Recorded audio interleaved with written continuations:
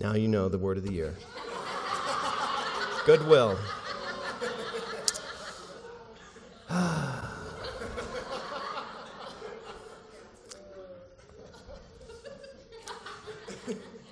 Somehow these traditions grow over the years where we give this beginning of the year. I give the word of the year, which is really this word that I choose probably for me, my soul, but also might relate to church as well. In 21, if you recall, we did peace. 22, we did open, trying to stay open. And now this year, 23, goodwill. So as we sang Christmas carols, and you heard them on the radio this past Christmas, one particular song stood out to me, which was The Little Drummer Boy. And that song encaptured goodwill for me. And really for two reasons. First is the lyrics. But then second is the absolute disdain people have toward that song. So first, the lyrics. If you can get past the repetitive 20 lines of ra-pum-pum-pum, the lyrics, there's not very many, actually. The first verse begins, and it's a story from the boy's perspective, this drummer boy's perspective. And he begins with a story where he's being invited by the entourage of the Magi to go see the baby, right? The baby Jesus. So the song begins, "Come, they told me, a newborn king to see. Our finest gifts we bring to lay before the kings, so to honor him when we come." And then we go to the second verse, which is the boy wanting to give a gift, but he doesn't have a gift to give. And he says, "Little baby, I am a poor boy too. I have no gift to bring that's fit to give our king. Shall I play for you?" Mary nodded. And then verse 3 is the gift being given. The ox and the lamb they keep time. And I played my drum for him. I played my best for him. Then he smiled at me and my drum. "Come," they told me, "a newborn king to see." So as you can see in the lyrics, there's goodwill everywhere, just oozing out with the wise men searching, looking, wanting to bring gifts to the king and inviting this boy along as they went. There's the boy who wants to give a gift, like just compelled to give out of his goodwill to give something. And then there's Mary. When the boy says, "Shall I play for you?" Oh, it's just so great because Mary nodded. She says, yes. Now, if you put yourself into the story that this song is saying about the new baby being born, and you have to suspend some of your disbelief about the Christmas story as the biblical account records it, but you can imagine in this song, Mary, newborn baby, right? You can imagine that a whole crowd of smelly shepherds just left, gawking at the baby. You can imagine she's feeling a little crummy that she's in a barn or a cave because there's no room for her in the inn. And you can imagine another person coming up to her and saying, "Hey, can I play my drum for you?" And right there is goodwill. Mary nodded. That's goodwill, that she received the gift that he had to give. Now, I don't know about you and how you feel about your gift and the gift that you give, but I can relate to the drummer boy, not having the right gift to give, not being cool enough. I can relate to perhaps the crowd around criticizing the boy. I mean, you could imagine the crowd around saying, "Hey, buddy, just sit down. She doesn't want to hear you beating on the drum." The crowd might have some ill will toward this boy and what he is wanting to give. But Mary, she nodded. She receives the gift. He asked, "Can I play?" And she says yes. And of course, baby Jesus smiles at him and his drum. So, that's the goodwill in the lyrics. But second, there is the disdain for this song. Now, you too may have this disdain, and maybe you have been taking, since the 90s, there has been an annual Avoid the Song Challenge, the Little Drummer Boy Challenge. Maybe you've gone to this website. There's several of these challenges where you set your goal every year from Thanksgiving through Christmas to not hear the Drummer Boy song. I know some of you have been doing this just to spice up your Christmas. But the disdain for the song, we get it, right? I get it. Repetitive, slow, a bit cheesy, and most importantly here at church, totally inaccurate. There's no drummer boys showing up with Jesus. So we get the disdain, but the disdain actually has something helpful for us, because this disdain raises a question about goodwill. It helps us ask some questions about goodwill. Like, what is it? And do you have to have goodwill toward everything? I mean, could Mary have said no to the request to beat on his drum? Or everybody always asks, well, what about Hitler? Because there's evil in the world. Do you have to have goodwill toward evil? Is there a place for resisting things? And then also for us, maybe deeper in our personal selves, what if you don't feel goodwill? Can you fake it?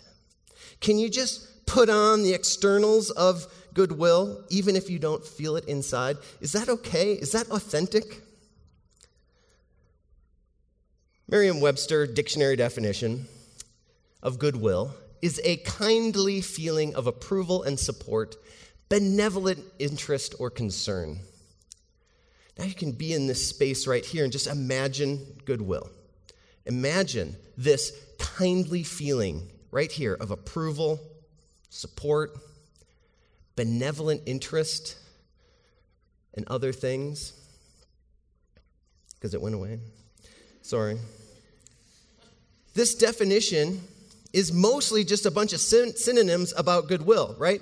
Kind feelings, approval, support, benevolence, interest, concern, all things I think we want. Right? Goodwill. And if we expand that list of other synonyms, we can say things that are similar, like compassion. Goodwill is like goodness and consideration, charity, cooperation, friendliness, thoughtfulness, decency. You know, all these are helping us understand a little bit about what is goodwill. But Jennifer Gregory Miller helps us take it a little deeper, especially with our relationship with God and as a community of faith. Because she takes us deeper to say that you could also call goodwill purity of heart. Purity of heart. And that sounds familiar because we just studied the Sermon on the Mount, and in the Beatitudes, Jesus said, "Blessed are the pure in heart." Right? This goodwill that God has, God gives to us, and we receive it, and then we give to others. There is goodwill. God giving it, we receiving it, and then we spread it.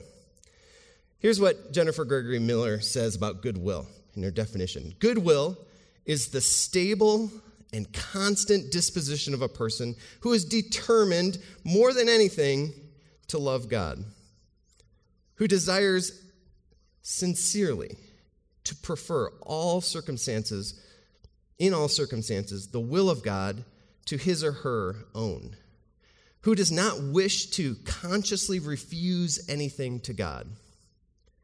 So in this way, goodwill is us seeing the world and people the way God sees the world and people.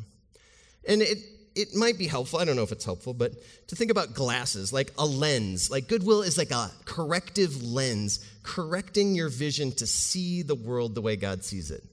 And so maybe your corrective lenses are to get some of the fuzzy out. So as you put them on, you can see with goodwill, oh, I see more clearly. Right? Or you might think, oh, these are like X-ray vision lenses that God sees through and cuts through the external, the mess, the yuck, the things you don't like, to get down deeper and to see deeper.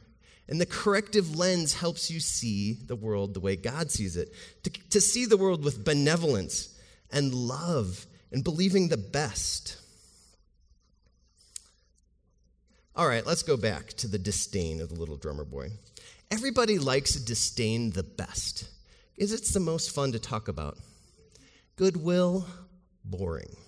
Disdain, fun. So is it okay to not enjoy something, to not like a song?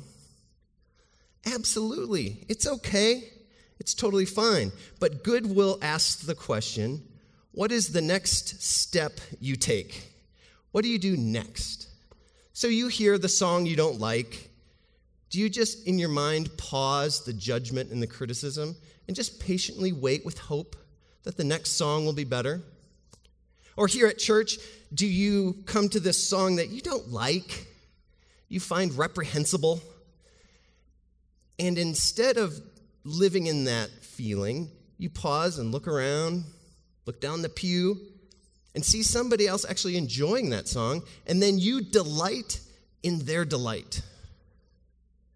Or maybe when you're hearing this song, do you just shout out, "Hey, turn this mess off, we're done," and then begin a campaign to renounce everybody who likes that song, and every opportunity you get to slide in a critical remark, do you do that? I mean, what is your next step? That's what goodwill asks. And goodwill is complicated. Goodwill is complicated because this is a disposition of the heart that is determined to follow God's ways through every and all situations. It's this condition of our heart, a disposition that is determined and committed to follow through no matter what, to live out God's ways in all and every situation. So hopefully we're getting closer to what goodwill is, but now we need to remember a little bit about where did this come from? And of course, how did this word of the year not come from the Sermon on the Mount? It has to. So coming from the Sermon on the Mount, Jesus' teachings that we dug into last fall, Sermon on the Mount, Jesus says a lot about goodwill in Matthew 5, verses 43 through 48. Jesus said, and this is from the Message translation, "You're familiar with the old written law, love your friend, and its unwritten companion, hate your enemy." I'm challenging that. I'm telling you to love your enemies. Let them bring out the best in you, not the worst. When someone gives you a hard time, respond with the supple moves of prayer. For then you are working out of your true selves, your God-created selves. This is what God does. He gives his best, the sun to warm and the rain to nourish, to everyone, regardless. The good and the bad, the nasty and the nice. If all you do is love the lovable, do you expect a bonus? Anybody can do that. If you simply say hello to those who greet you, do you expect a medal? Any run-of-the-mill sinner does that. In a word, what I'm saying is grow up. You're kingdom subjects. Now live like it. Live out your God-created identity. Live generously and graciously towards others the way God lives toward you. That is goodwill. To receive from God this God identity and then to share it with others, to live generously and graciously. Because this is how God lives toward us, we then pass it on to others. Now, some have described this kind of love that Jesus taught about loving our enemy as an unconquerable goodwill. I love that. Unconquerable goodwill. And invincible benevolence. Invincible benevolence. This love does not merely involve our feelings, but it's about our will. It's not about what we like or dislike. It's about what we choose, and that we choose in our will toward God. So with this love, our concern for others overcomes any feelings of offense or resentment or retaliation. It motivates us. This kind of love motivates us to do good rather than react. When something negative happens to us and we don't like it, rather than reacting back in a negative way, goodwill of this love helps us to move differently. So Jesus can command us to love our enemy, to sincerely have unconquerable goodwill toward them, because that is what God does. God sends the rain, he warms the earth, he does all these things for everyone, for the good people and the bad people, the nice people, the nasty people. God is giving his goodwill, we are receiving it, and we are passing it on. One final image for you as we start the year 2023 with this word goodwill is geese flying in V formation. Now, I'm no geese expert, but me and the kids ride through Wash Park and we see the geese wandering around and we like to honk at them and they just ignore us. That's about what I know about geese. But there's this other guy, Milton Olson, who's a naturalist, and he has studied and observed geese to figure out somehow that geese flying in formation, each goose flies and behind creates a little lift for the goose behind, a little lift. So as you go down the road, the lift is increasing. So the last goose is probably just like coasting along, while the front goose, the lead goose, is like flying solo, flapping away.